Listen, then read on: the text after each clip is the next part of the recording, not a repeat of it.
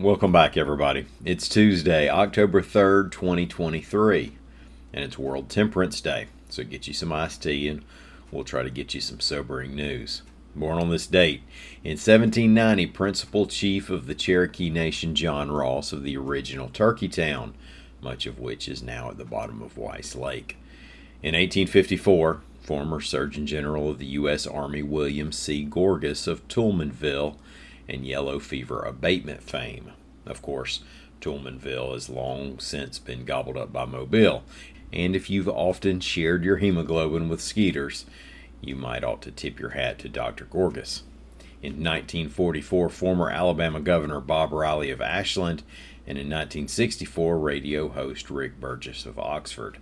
Let's talk about a death row inmate, remains found after 28 years, and nurses. I'm Mike Morgan, and we're down in Alabama.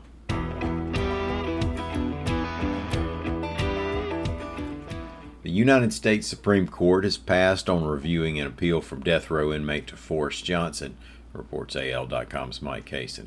The High Court did not issue an opinion. Numerous officials have weighed in on the side of giving Johnson a retrial, and not just the usual activists. Among those concerned that Johnson's conviction may have been flawed include Jefferson County District Attorney Danny Carr, former Alabama Chief Justice Drayton Nabors, former State AG Bill Baxley, and even Johnson's original prosecutor in the case. Johnson's lawyers are arguing that a key witness in the trial had been paid $5,000 in reward money, and that the prosecutors had kept that information hidden from the defense for nearly 2 decades. The state argues that no proof has been shown that the witness knew anything about a reward during the trial, and that the prosecutors didn't apply for a reward for the witness for 3 years after the trial. Johnson was found guilty of murdering Jefferson County Sheriff's Deputy William Hardy.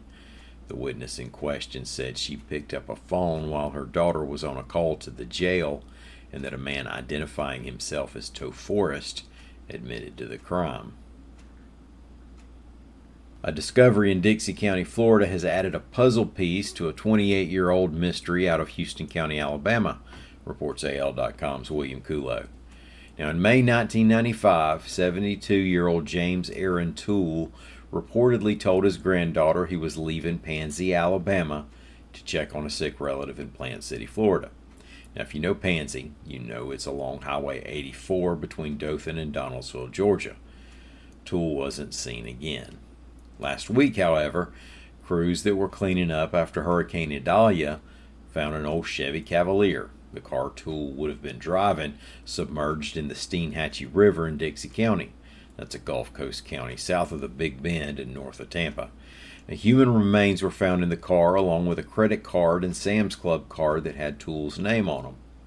Toole's family issued a statement, quote, "This discovery has answered some of the questions we have had over the years, but it has also created new questions.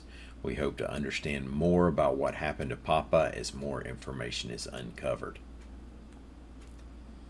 Well, I have some good news for current nursing students who will be looking for a job over the next couple of years. Bad news for everyone else, though. The Alabama Daily News is reporting that a survey has shown that 38,727 experienced nurses in Alabama plan to be out of that line of work sometime in the next 5 years.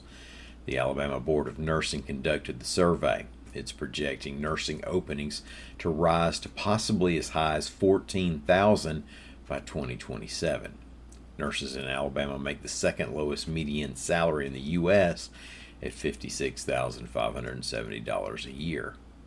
Thank y'all so much for listening. We're going to be back here again tomorrow. Until then, y'all come on by and see us on the internet at al.com.